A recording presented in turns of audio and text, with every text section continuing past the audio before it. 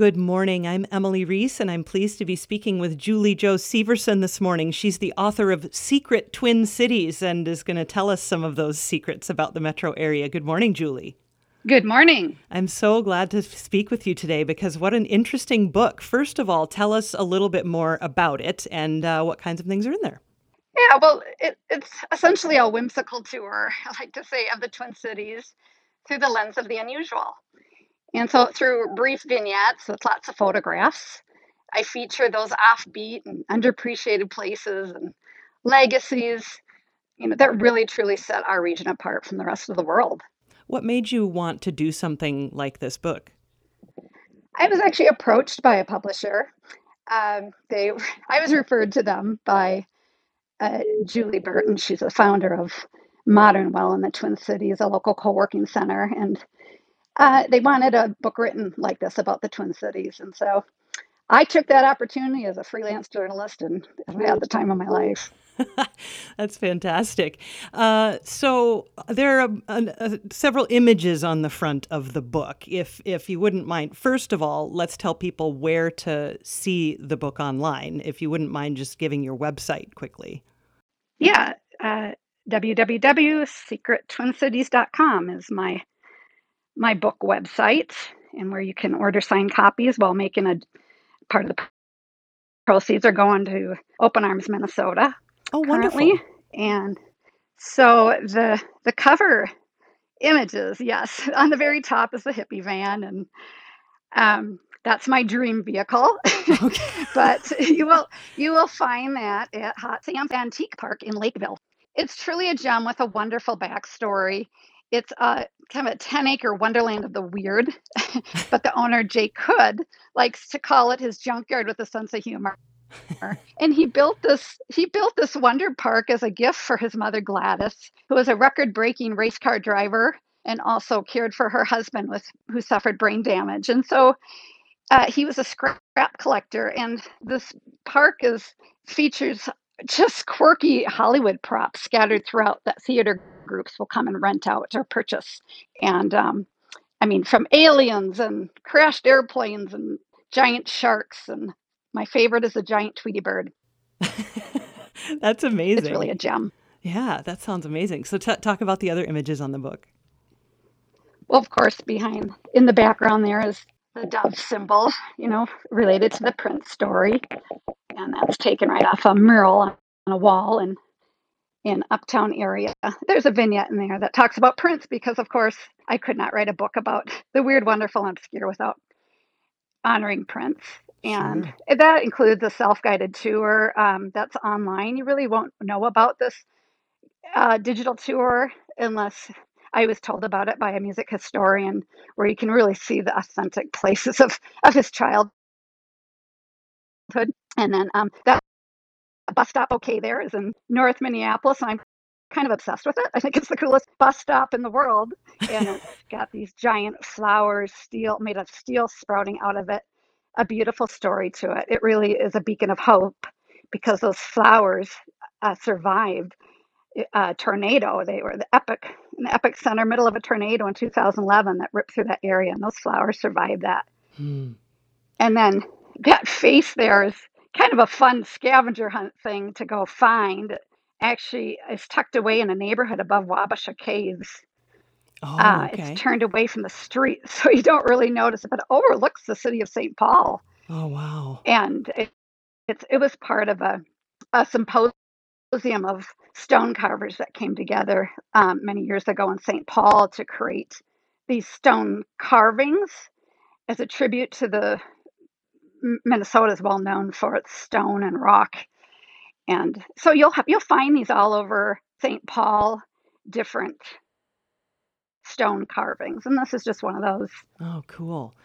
Julie, how did you find all of these secrets? Was it just going out and talking to people and asking them what they knew about the metro? Yeah, I'm a native Minnesota, and I truly have an appreciation for the whimsical side of life and history.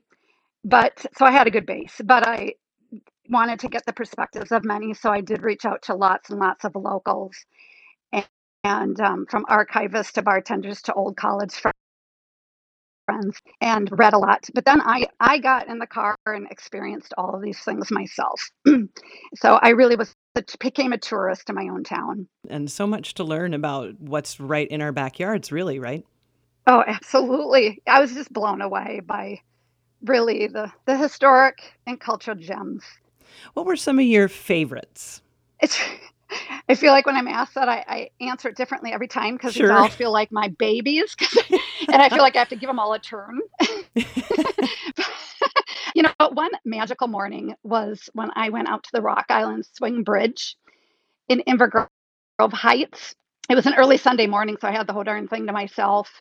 This used to be a double-decker bridge between Inver Grove Heights and St. Paul Park, and it carried railroad traffic on the upper level and vehicle traffic on the lower level.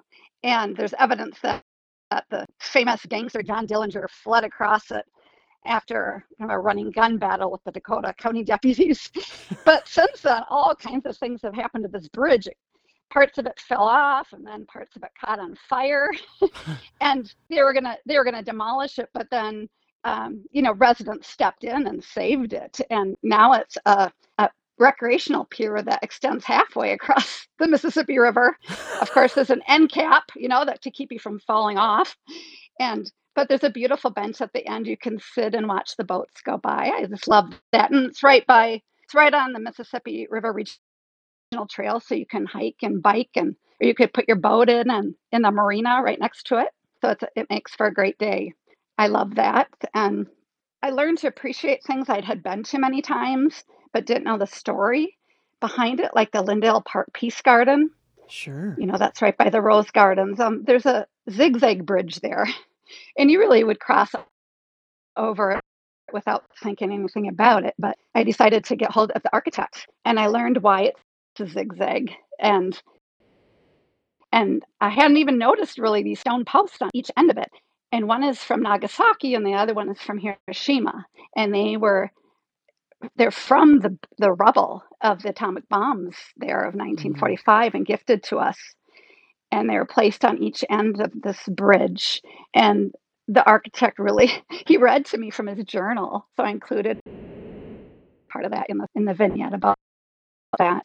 And so I'll never any visits to the Peace Garden will always feel different to me now. Mm-hmm. I could keep going and going. There's Sweet Hollow.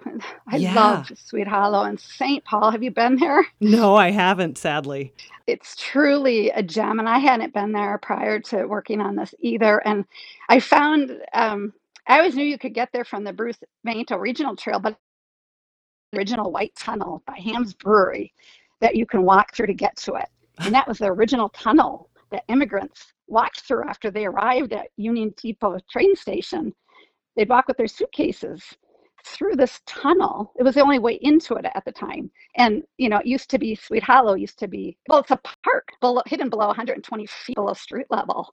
And you would never know a city's on top of it because it's so quiet down there. And they lived in shanties for 100 years. Immigrants lived down there. And since then, they cleaned it up. It was declared a health hazard, and it was burned down, all the shanties. And the families were evacuated, and now it's a beautiful, quiet, restored park with a trail running through it, and it leads you to the Bruce Vento Nature Sanctuary, which is being restored right now, and a new center is going there next fall. Well, Julie Jo Severson, the book is called Secret Twin Cities, and it's just full of like these delightful stories about what's literally in our own neighborhood and right across the street and across town. I love it. Julie, is there anything else you'd like to add? I just think, yeah, we're all looking for things to do this summer, right? The different kind of summer, and Hmm. a perfect summer really to bring your kids to a lot of these sites. They're all mini history lessons. They really are. And I wish my kids were younger, so they're learning all this when they are younger. They're older teens now, but it really will enrich their appreciation and your own appreciation of the Twin Cities. Julie Jo Severson, thank you so much for talking with us today. Thank you so much.